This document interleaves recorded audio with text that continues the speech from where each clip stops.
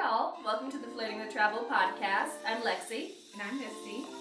And today we're really getting into Misty's expat life and what it's like for her. I'm going to tell you now, it's an adventure. And maybe she needs anger management. Okay, so an expat is when you live outside of your country and you're working in another country, doing, various different things. Okay. And how long have you been an expat? So I've been working in Kuwait for 4 years. Nice. Let's not undercut it, because you've been overseas for far longer. I have. December 31st, 2019 makes my 10-year anniversary. That's exciting. Are you going to do anything to celebrate it? I'll be in Ghana. That's awesome. In Ghana, it's the One Fest. No, I don't know. So it's like this big musical, like Afrochella. Oh, that's kind of fun. Kind of like Afropunk in Paris? Similar. Basically the same thing, yeah. Okay. It's going to be all the Afrobeat artists, all of the African artists are going to be there. Oh, that's it's very exciting. A lot of people are going. I didn't realize how many people were going. But that is like when you, so to kind of bring it back to the expat, when you live abroad, a lot of people just naturally travel. It's just a thing. I think we don't travel as much in the States because America is so large. We don't really get passports often. And overseas, once you have a passport, you're like, where can I go? Let's move around. Gotcha. So you're still pretty young. Did you travel before you became an expat, or did that start after? So I think I started contracting. So I moved overseas when I was 24. Mm-hmm. I don't think we went to Jamaica for I think that was our first trip, right? We severely overpacked. We looked like we were coming to America with like 17 suitcases, right. 2 trucks, all check bags to carry us, everything. We had 15 pairs of shoes a person. But no, I think after that, I've been in Jamaica a couple of times. I did some local trips. You know how you do your Miamis and your Atlantas. But I didn't really travel, really get into it until I started going overseas. Okay. So how did being an expat kind of change travel for you then? Well, I will say that once you're already gone, once you're away from home, you just naturally want to see more places because you start meeting other people that travel a lot and they're telling you stories, and so you want to go about it. It's like when you were in Japan, right? Mm-hmm. Did you come up with that on your own, or did you just did you want to do it, or did somebody say, hey, you should go check this place out? A lot of people are like, hey, you should go check this place out, but then I was like, well, I'm here and the flights are really close. Because what people don't understand is how far flights are in the U.S. to get anywhere. So I was upset because I had to fly from Atlanta to Vegas, and I was really pissed off that the ticket cost me, what did it cost me, like $800. And I'm like, what the fuck, right? Because you buy your tickets the same day. You just refuse to buy your tickets 2-3 weeks out. They're still expensive. Delta's just expensive. I guess I could fly on Spirit or Frontier, but even they have the audacity to charge $400. Really? Spirit? Ergonomically, by the time you pay, you have to pay to put your bag up ahead of you. Then don't carry a bag. You're coming home. You have to pay to breathe. Whatever. So being like that. I'm just saying. So, right. So, comparatively speaking, once you get used to seeing the prices, because Atlanta to Vegas is a 4.5-hour flight. Mm-hmm. From Kuwait to Amsterdam, that's a 6-hour flight. From Kuwait to Barcelona, it's a 5.5-hour flight. Mm-hmm. And the tickets are only ever $500 to $700 US. So in our minds, I think that's how I realized how large America is once I came back and had to pay a $900 ticket to just go home. But then you realize how close everything is. Mm-hmm. So that's where you start going. And then everybody travels. It's a whole thing. What are you doing this weekend? Oh, I'm going. If it's a long weekend or a holiday weekend, they're like, I'm leaving. I'm not staying in this place. Who would do that? And you feel like the fool, I was kind of going to stay because I pay rent, but whatever. Right? It's all my stuff is here and I like it, but whatever. Right, save some money. So how often do you travel then? Well, okay, I travel very often. I think if I'm grounded more than 2 months, 60 days, 60 consecutive days that I've had to be in Kuwait, I start having cabin fever. I've got to go. It's I got to go somewhere, even if it's Dubai, which is an hour and a half away by flight. I'm just I got to get out of here. I like to tell people that when you don't drink, your social element completely changes because it is a Muslim country and they are closer to Saudi, so they really do kind of abide by those like paradigms, but you just want to leave. So I travel. I'm out of here every like 45 days probably. I travel very often. Well, I guess it's good that everything's super close then. I think that also helps because anything in the Middle East, Jordan is like an hour, like less than 2 hours. Jordan, Dubai, Abu Dhabi, Oman, which you have to get a visa for, which is weird because I'm American. Like a lot of them are very close, so you can just go. And then Europe is not that far. Ethiopia is like 3.5 hours away. That's not bad. So is Dubai like people from Los Angeles just going to Vegas? You're like, oh, I just go for a weekend? Exactly. Really? We go for 2 days, Friday, Saturday, because that's the holiday there. That's the weekend. Mm-hmm. So you leave Thursday night. You get there Friday for brunch because you got to do the brunch turn up, you know what I'm saying?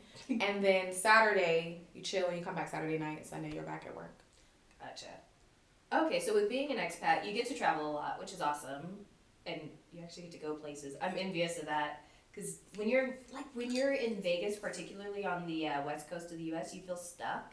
It's so hard to get other places. It's so far. That's even like when I come home. Mm-hmm. Like, I've already taken an 18-hour flight to get to Atlanta. Mm-hmm. Then I have to do another 4.5-hour flight. But, like, you have to consider layovers. And by the time you get home, you've been flying for, 22 hours? Mm-hmm. So how long does it take you to get to, say, London from Vegas? I want to say it's like an 11-hour direct flight. 11 or 12-hour direct flight. That's direct, right? So then throw in some layovers because who's flying out of Vegas direct often? Virgin Atlantic has like 1 or 2 a week, and someone else might. Maybe British Airways. If I had their benefits, I would know, but I don't, so. They're a trash airline, so you're not missing much.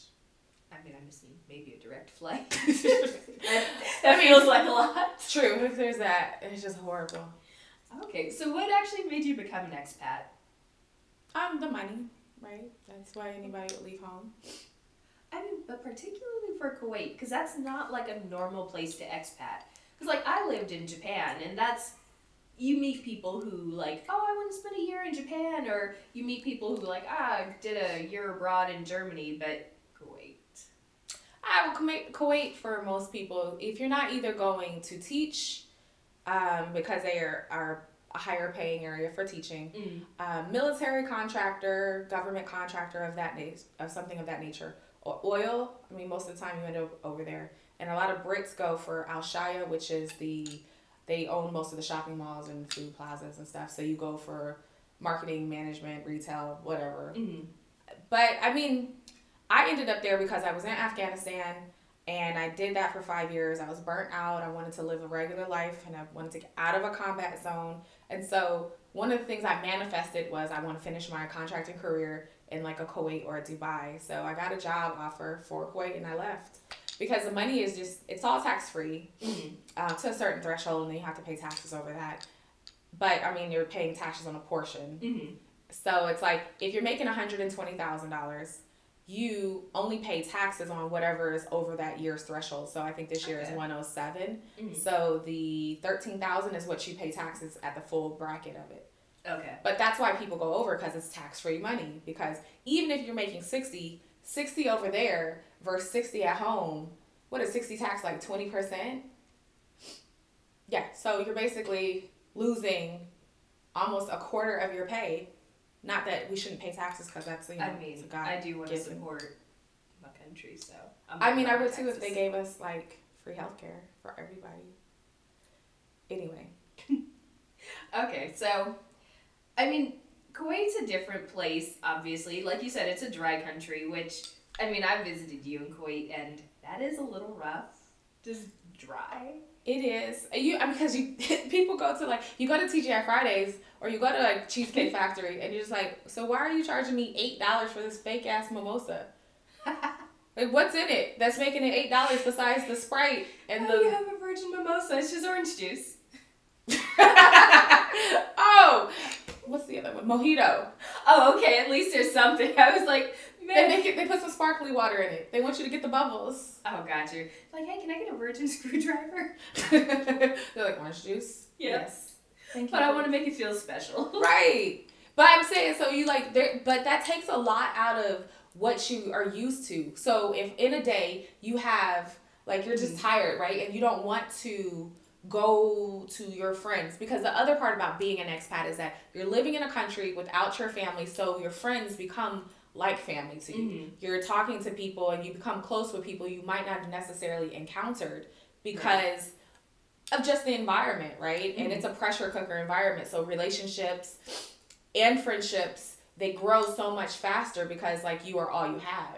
And in an environment like Kuwait, where you don't have bars and you don't have clubs and you have like house parties and stuff, it's very small. It's a very small country. It's a very small community. So 6 degrees of separation is so real that your friends become your family. But if you want to meet somebody else, it's so difficult because you're gonna run into somebody you know, and even if like, say that day you just don't want to like be known, you're just gonna go drink some coffee and smoke some shisha by yourself. Is it because the expat community is so small? Well, Kuwait is small, but yes, the expat community is very small. Okay. I'm telling you, if you know 3 people, those 3 people will know 3 people, and within 2 months, you'll know everybody. I think you'll run into somebody that knows somebody that knows you. Yeah. So how did you kind of make your first friends when you got there? I was really, I want to say I had a really blessed situation. Like, I came into country and kicked off with somebody who's really still a great friend to me now. And she introduced me to some people who then became like my circle of friends. So within 2 weeks, I met pretty much the people I still hang out with now. Yeah. That's crazy. Right. I wasn't one of those people who had like a heart. One of my friends, she had a heart. The first year, she didn't meet anybody. She was trying to, but she never met people she clicked with. Everybody I met initially are pretty much, if they're still there, who I hang out with. That's weird, because even like living in Japan, I feel like it took me about a year to really hit my stride. Right. Because I started off with a training class for teaching, and I mean, I still keep in touch with like at least half of them now, but like there was a whole other subset that it took me forever to meet. So that's crazy that in 2 weeks you met the people that you still know. It was a really big blessing. Like, one of my really good friends, I met her within 2 months, and like I met the good people to go party with, the people who really travel, and they travel the way I like to travel, you know. And then I think what happened with my like last minute bookings was because, one, you're there, so you're close to things. The price doesn't actually fluctuate that much on tickets. Maybe like $100 within that window. What game are you playing? I know. They don't. I know what air tickets look like. They fluctuate. Well, no, I mean, okay, so if they fluctuate out of your price, then you just change where you want to go. It's that. So it's for us. Okay. It's that simple. It's just like, okay, well, if we were all set on going here, and then we didn't book it, but we saw somewhere different, we'll just go there. You're like, all we know is that we're going. We know the group that's going. Right. We're going to find somewhere to go to. And we just book our hotels in the car when we're on our way. Like, sometimes but big weekends, you can kind of get screwed and get like shitty accommodations. This sounds so haphazard. You had to have some bad trips after all this. No, I haven't, actually. You just throw shit together and it all works out? Yeah, I mean, even when I come to see you, like, say when we meet up places, I normally book my ticket within that week. No, we have talked about this. I know you do that, and it causes me so much undue stress. I don't know why you're trying to, like, put gray hairs on my head. It just doesn't really bother me. Now, if I'm coming home, so I will say one time I was going to come home, and the tickets were $1,700, and I was like, okay, that's doable. And then I waited, and then the tickets jumped to like $2,800. And I was like, fuck my life. So once I commit to coming to the States, like, I have things like I have to just book the ticket. And at that point, I'm just really hurt because I'm wondering if this is a first class, can I get a business ticket? Like, can I get one leg that's actually upgradable? Like, can something work out in my favor? But most of the time, it doesn't actually. And then I use Google Flights, right? So I use Google Flights and I track my flights. I don't use Skyscanner because Skyscanner books through the worst shit. They book through like those third parties. Exactly. They're horrible. But like, that's the beauty of being an expat, because you're with people who just naturally travel. So in Kuwait, we all want to get out all the time. People are going places. You hear where they're going. You're like, well, I'm gonna just jump on your trip. Where are you going? What are you doing? Where are you staying? Okay, so it sounds like you're always trying to get out of Kuwait. But like, what's it like just being in Kuwait? So it is just really like. How can I? As a woman, you are automatically a second-class citizen. Like, I don't want to say a second class citizen, but just you're not coming from a Western country. You're not as important as you actually think you are. It's the worst thing for a woman to go take care of something herself. Say you got a ticket and you have to go to the police station. Like, that is the worst thing ever. I've had so many really bad situations. It's probably why I'm always trying to get the hell out of there. Because I've had some horrible situations. Like when I first got to Kuwait, I didn't understand the dynamics of it, right? Because I'm like, I'll take care of things myself. Yeah. I also didn't understand the ramifications of drinking in a dry country. It is dry. It is illegal. But I'm just like, it's just drinking. I don't get it. That didn't hit you? No, it didn't hit me. So I'm like, I'm out. I'm in this Mabula, which is kind of like hoodish. And I went to a party, and I'm in like this little crop top and this little tight skirt. And we're leaving the party, and I have like a red cup in my hand.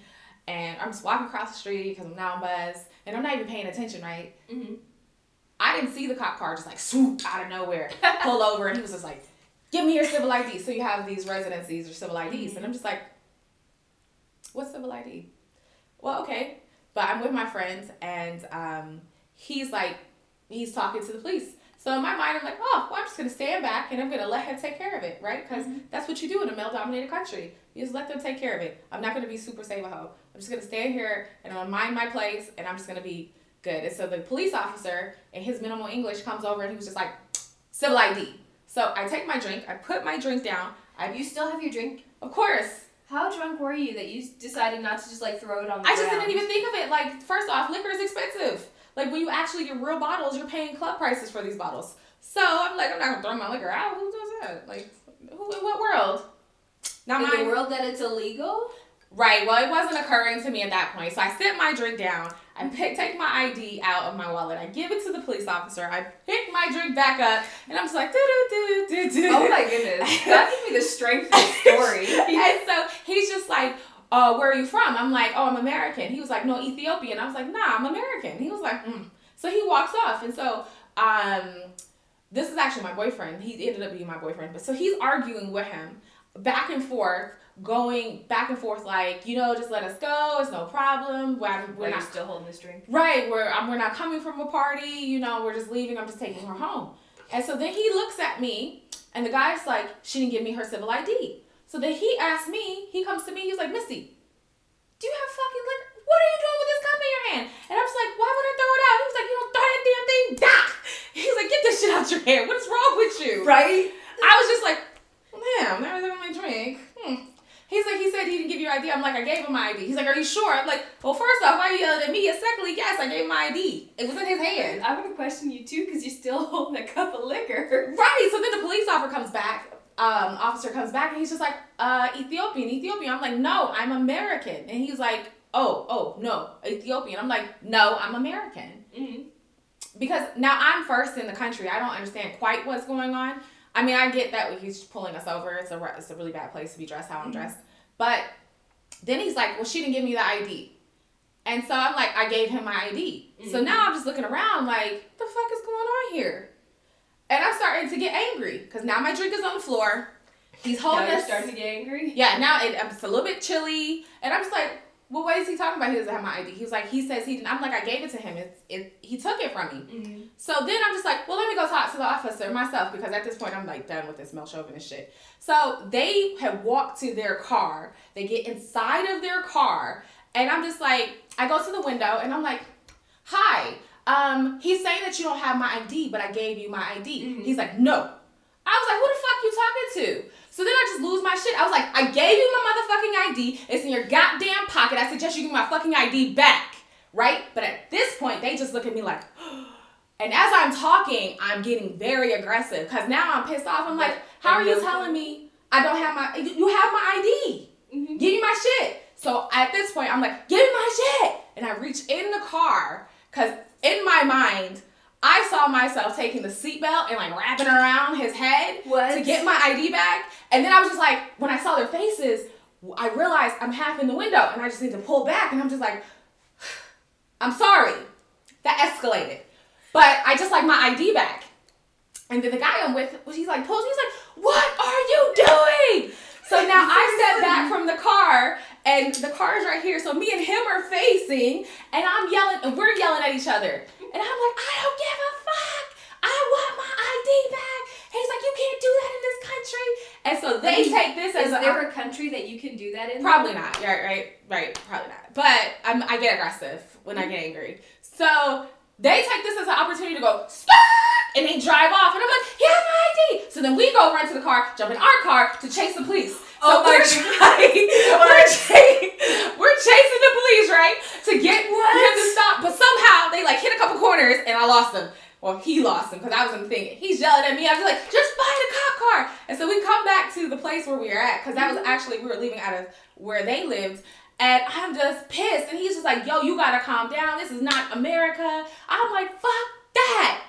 You high-speed chased police. I'm so done with this story. What? I did.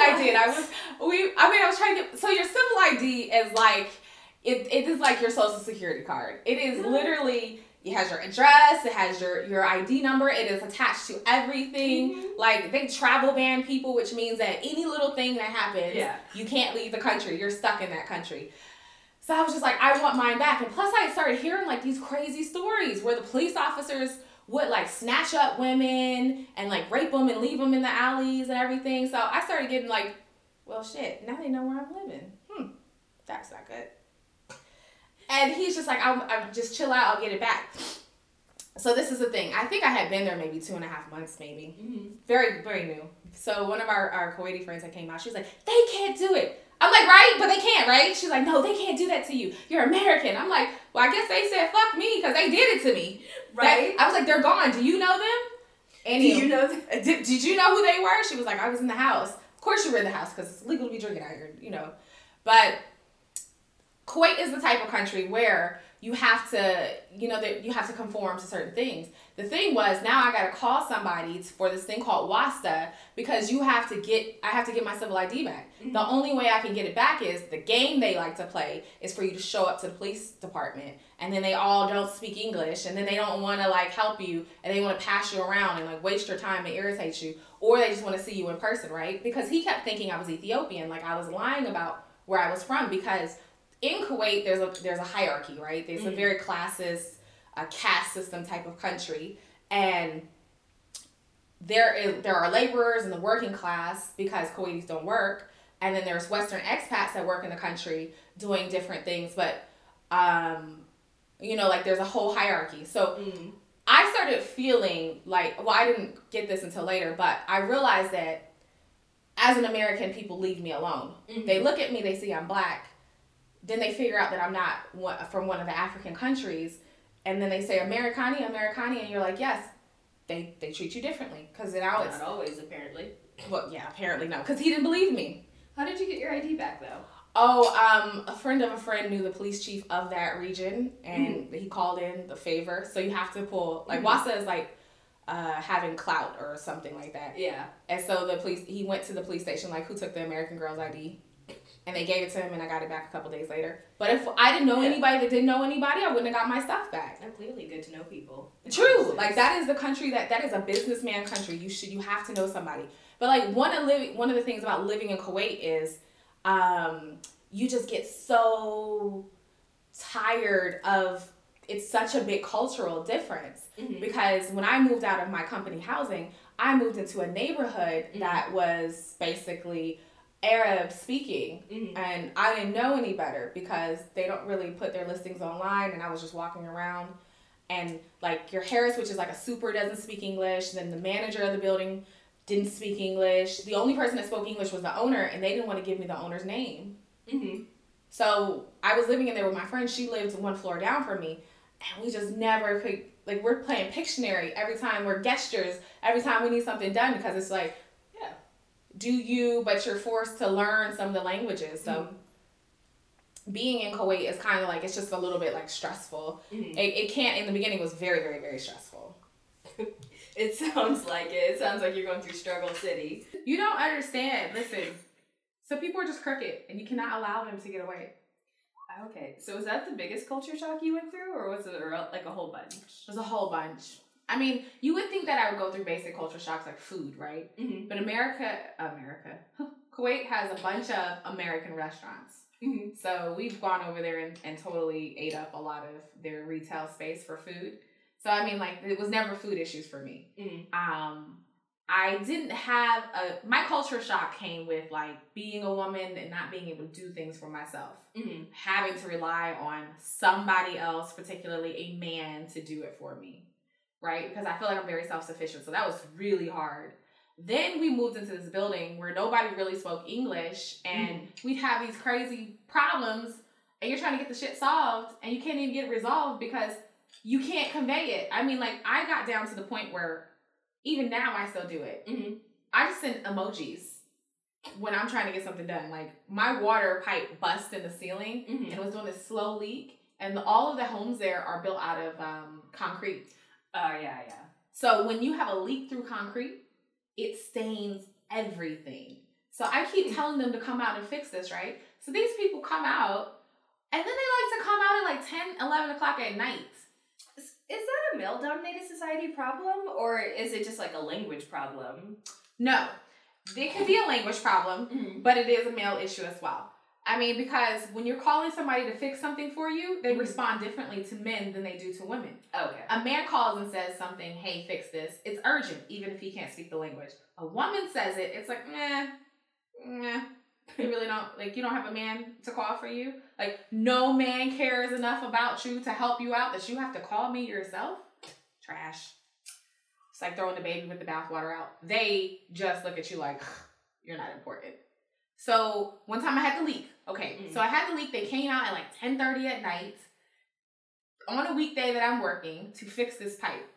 To stand on their shoulders, to get up to this pipe, to open it, to take like a towel and wrap it around the pipe that's leaking, and then like, class, and then they leave. I'm like, okay, maybe it's something I don't know about. 4 days later, bitches live, it's leaking again. Obviously. Right. So now I'm going ham. I'm yelling, and they don't understand. Common thread in these stories? Yes. I'm always yelling.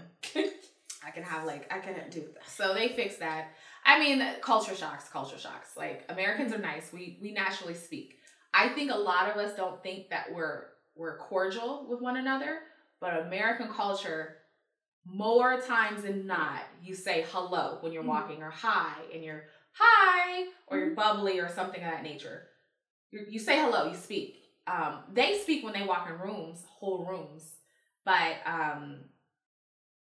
for a woman to speak to a man, it's not normal, right? Because it's taken as a different way. So I went down to get some shears for my house one time. We were in the fabric district. There were some shears. I went with my friend Tracy. We're walking through, and we find some nice shears. Well, the guy comes up, and he's like, hi, how can I help you? I was like, hey, how are you? How are you doing? He's like, oh, hi. So we're like talking, and we go down, we pick out shears, and he's just like, okay, so I will come to install them. And I'm like, cool. And Tracy's like, why is he coming to install them? I was like, well, I don't know. Why would he not? She's like, yeah, but is it happening for everybody, or is he just specifically coming to install yours? Because she had already been there for a year. And I'm like, she's tripping. I don't know. And then she asked, like, the Kuwaiti lady that was sitting there. She was like, excuse me, ma'am, who's installing your blinds? Is it him, or is it, like, a team that's coming out? And she didn't really speak English, but she's trying to convey, like, oh, some people are coming out to put up the curtains. He was like, no, I'm going to come out and specifically do it. He told me a price point, and I was like, okay. So he's like, oh, let's take a picture. So we take a picture. I mean, at this point, you're not finding this suspicious, though, even after Tracy talked to this person? No. I mean, did you find it, like, particularly suspicious that people were touching your hair when you were in Japan and China? I did. I started swatting. I was like, get away from me. No. Right. But you have to, like, because otherwise people would be all on you. So be like, no. Olive oil. Okay, well, maybe my naivety kind of got me. This is all in the beginning. So these are culture shocks. So okay. He's calling. Now he's calling at like 10, 11 o'clock at night. And I told Tracy, she was like, see, I told you, that's not normal. So I told the guy I was dating to come over the night he was going to come over, because he's like, I can't come over to install. I have to measure, because he was giving me a free rod, and he was going to come at like 10 o'clock at night. I'm like, that's weird. So I was like, you can't come earlier? He was like, no, I got to come when I get off. I'm like, okay. So I had him come over. When he got to the apartment and then he saw the guy there, he just went off. Like, he was so angry. he was just like, he was like saying things in Arabic. We don't know what he's saying. Mm-hmm. I just left to let him handle it because I felt like there was no reason for me. So what was supposed to be like 40 KD, which was $120, doubled in price because that's just like, it's 50 KD for install fee. I'm like, $150? What? Mm-hmm. So what was like supposed to be only $100 turned out to be $300. This man was mad. He was so angry, and then I realized, I'm like, man, he thought he was coming over to get something. He was gonna take advantage and try to rape me. So after that, that was an experience. And then I started thinking, okay, now I have to be more mindful of how I'm interacting. So you have to stop speaking like you can't be friendly. And I'm a naturally like, hey, how are you type of person. You can't do that. Because I've just had some. I am. More friendly than you.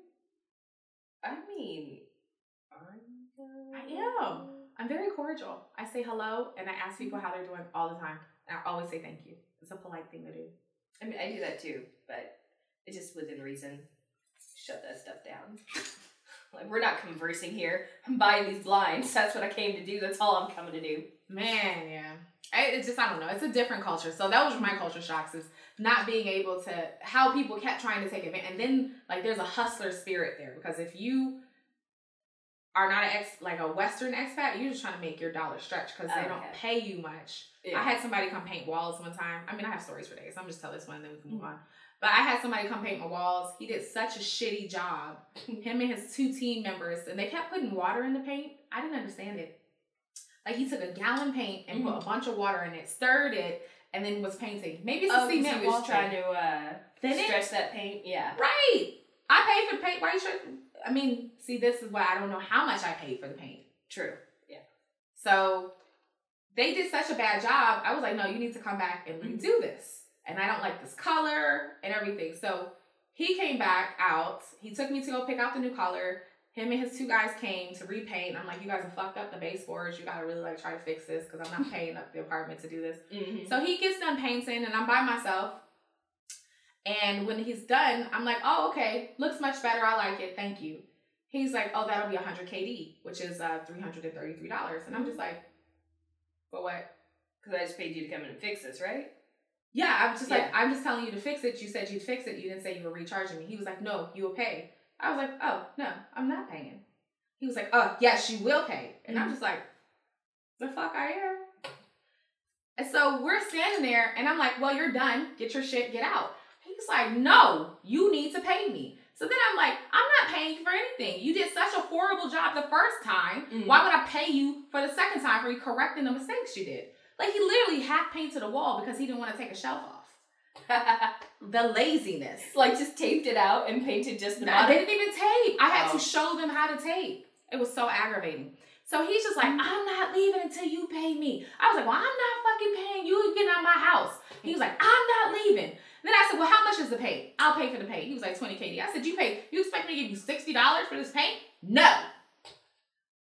So we're going back and forth. I'm supposed to meet up with my friends. And he's just like, he's not leaving. I was like, oh, you're going to get out of my house.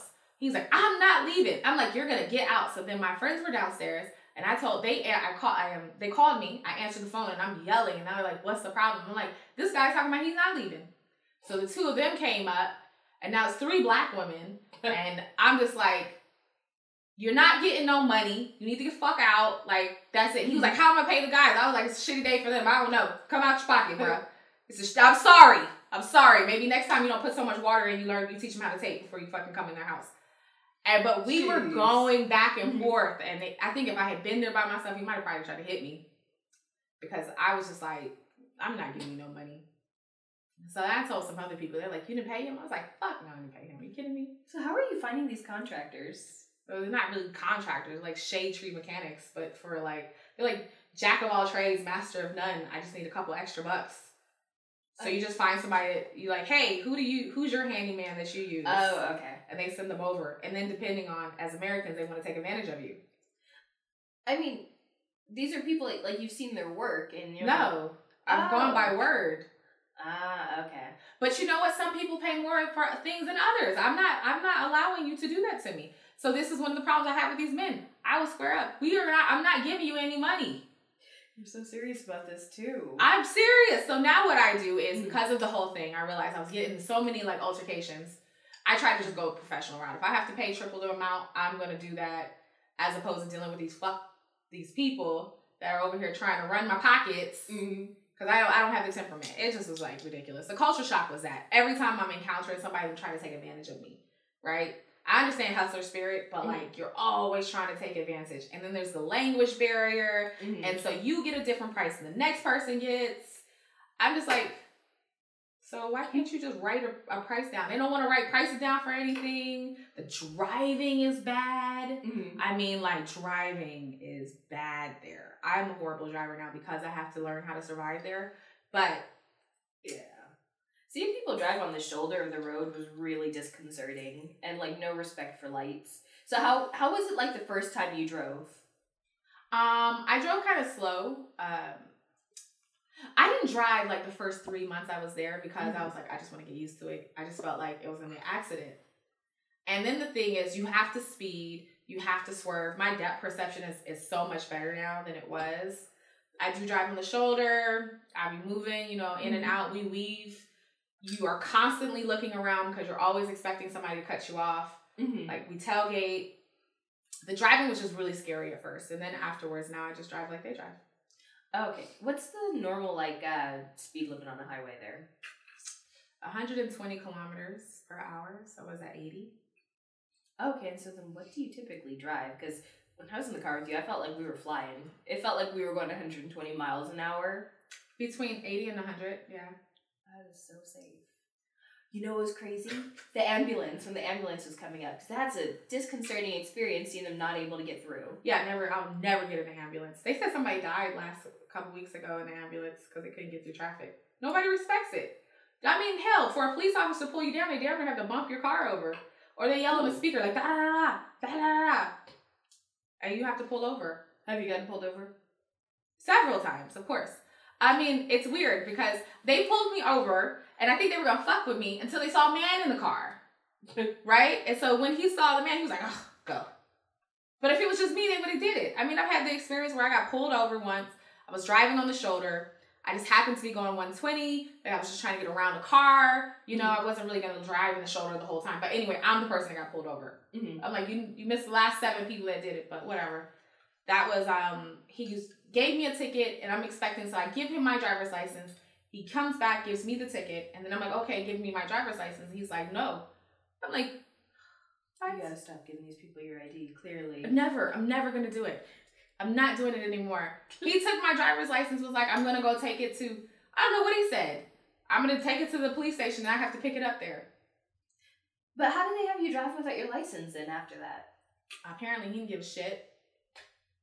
Because my friend was like, why would you give him your license? I'm like, bitch, I got pulled over. What do you mean? Why would I give him why would I not? Now I'm going to not. So it's just a cultural thing where you don't give your license there? Some people, so what she told me to do was, she was like, I would have stopped, and then I would have told him to follow me to my house, and then I would have had, what's-his-face come down and talk to the police officer for you. She's like, you don't ever interact with them. Have a man do it. Huh. Okay, well, I mean, so you have this advice for now. The next time you got pulled over, did you try that? Or have you not gotten pulled over? I've not gotten pulled over. I've slowed down. I was paying so many tickets. I felt like I was feeling like, they have cameras all over the place. Oh, okay. So I've slowed down. I mean, just generally what happened was, what changed about my mentality was my boyfriend, he left Kuwait.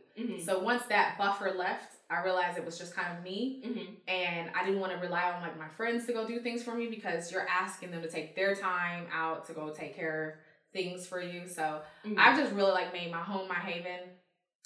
And I moved closer in, so I'm not in the city as far as I was. I was driving like an hour to work at one point, but it was really nice living. And I think like I've just really like honed in my schedule. I know after being there 4 years, I know where to go. I have better cultural norms. I understand it much better because like the shock of it all was starting to really wear on my spirit. Yeah. It was like I was drained. I would go home and just be so drained. I wouldn't want to leave the house. And then I had to move out of the building. So I didn't know how bad it was living in that building where they didn't speak English until I moved to a nice building that they did speak English. And I was just like, oh my God, I was fucking tired. Because like, you didn't have water. I didn't have water for 3 weeks. It wasn't until I messaged one of my Kuwaiti friends like, hey, can you please just translate this for me? And all he had to do, I haven't gone back and forth with him for 3 weeks. All he had to do was go up to the roof and switch the hot water heater thing on that he had turned off. Why? He turned off the hot water just entirely? Yeah, one of the Turkish guys in the building didn't like hot water. So he turned it off for the entire building or just like a few apartments? I'm assuming the whole building because I was hot. I was taking cold showers. I was so frustrated. That's crazy. I was boiling water, trying, and I'm paying like a decent amount of rent. It was that. I mean, I've had like, I didn't know that the buildings didn't come with heat. It makes sense because it's so hot there in the summer, though. True, but it gets cold in the winter. Okay. It gets like 30s. So imagine your apartment at 30 degrees. But what Fahrenheit. do you do then? You get space heaters. Okay.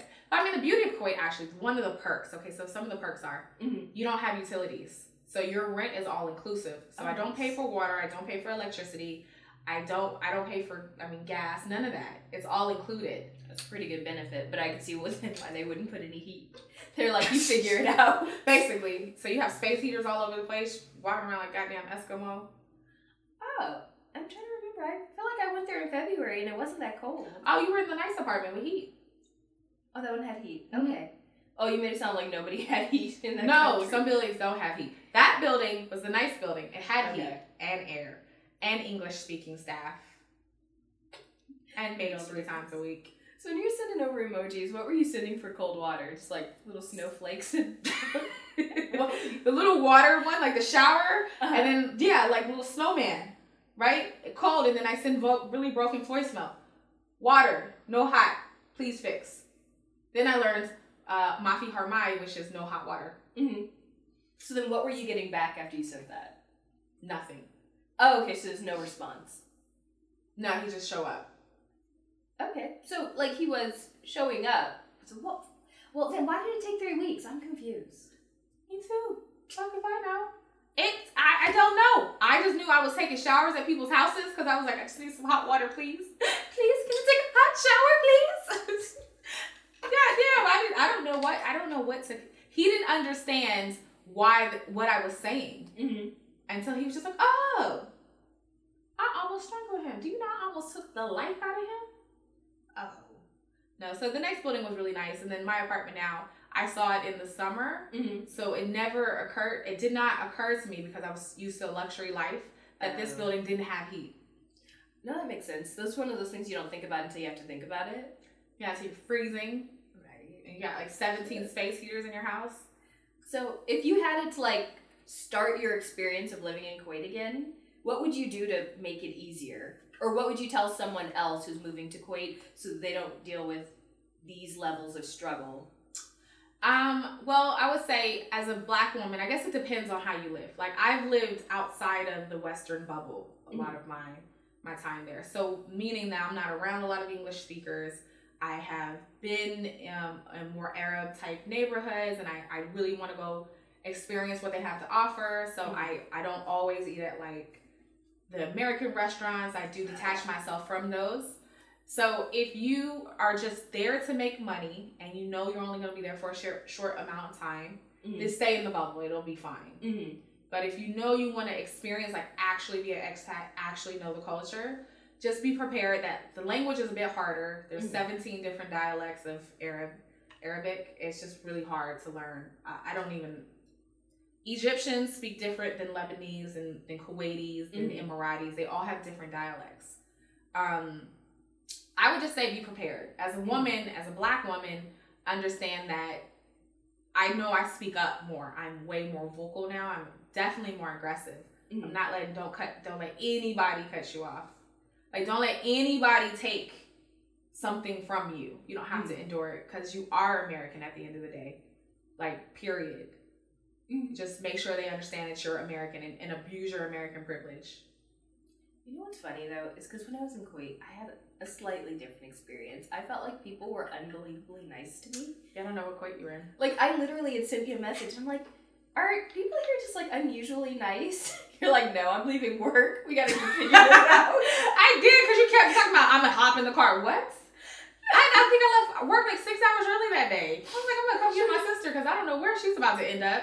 That's how they start. That's what I'm saying. They start. So you met a woman that was nice. Imagine meeting a man that's like, oh, and he seemed nice and decent. No, he's trying to take you to the desert, rape you, and throw your body out. No, I probably wouldn't have like gotten in the car with this stranger, but like that one guy who we were trying to take a picture of the Kuwait Tower, and he's like, "No, that's not how you take a photo," and just took my camera and took the picture. We were walking out of the museum. Yeah, but also like in the city, it's a bit different. Like the city is more refined. You have I think a better. Well, it's like anywhere you go, though. The city, you're going to find people that are used to dealing with more types of people. Yes. So it's okay. So because I was in the city, I had a different experience. If I was like an hour outside of town, like where you took me to get my hair done, that would have been a different experience. That would have been a totally different experience. You were talking about I'll catch a cab. I would be there to get you. One of these I'm telling these cab drivers, like they're just little perverts. These people just in general are, I'm not going to say that all of them are that way, but they will try you. And if you let them, they will try you. I mean, you keep your pepper spray, right? Yes. Yes. But I also talk a lot of shit. Oh. So they understand it's going to be a whole fight. A lot of me. Okay. Throwing all my weight behind this. I mean, expat life sounds interesting, the way you're living it. It's so nice. Like, I really feel like everybody's try it out. It's a really good experience. Yeah, there's more frustration than there. I mean, there's a lot of positive to it, though. Okay. Yeah. That's the impression I got from all of this. I would think so, yes. That's what I was hoping that I was conveying. So, like, do you actually like expat life? I love living overseas, honestly. Okay. I really enjoy it. I like the travel aspect. Everything is really close. Culturally, I've gotten used to where I'm at now, so I understand how to fit in. Really, that was the thing. As a woman, when you go to Kuwait, my thing would just be understand your privilege as a woman. Don't look at it as a negative, because I looked at it as a negative. Mm-hmm. But once you just get used to somebody taking care of stuff for you, you just tell them, like, you know where we're at. You know I can't do that myself. And they'll go do it for you. You know what I'm saying? Because they'll take care of you. So, like, that's one of those things that you have to, like, if you can reconcile with that early on, it will be much easier. And make sure you keep a couple people who speak Arabic around you. It makes it so much better. Because when you get tickets on your car, you don't know what they say. You know what? That's everywhere you go, though. This is true. Japan, I needed some people that spoke Japanese around me, because there will just be times when you don't know what's going on and you have to rely on someone else. You have to. So, like, you have to get comfortable with that, with relying on somebody else, but not giving up your independence. Okay.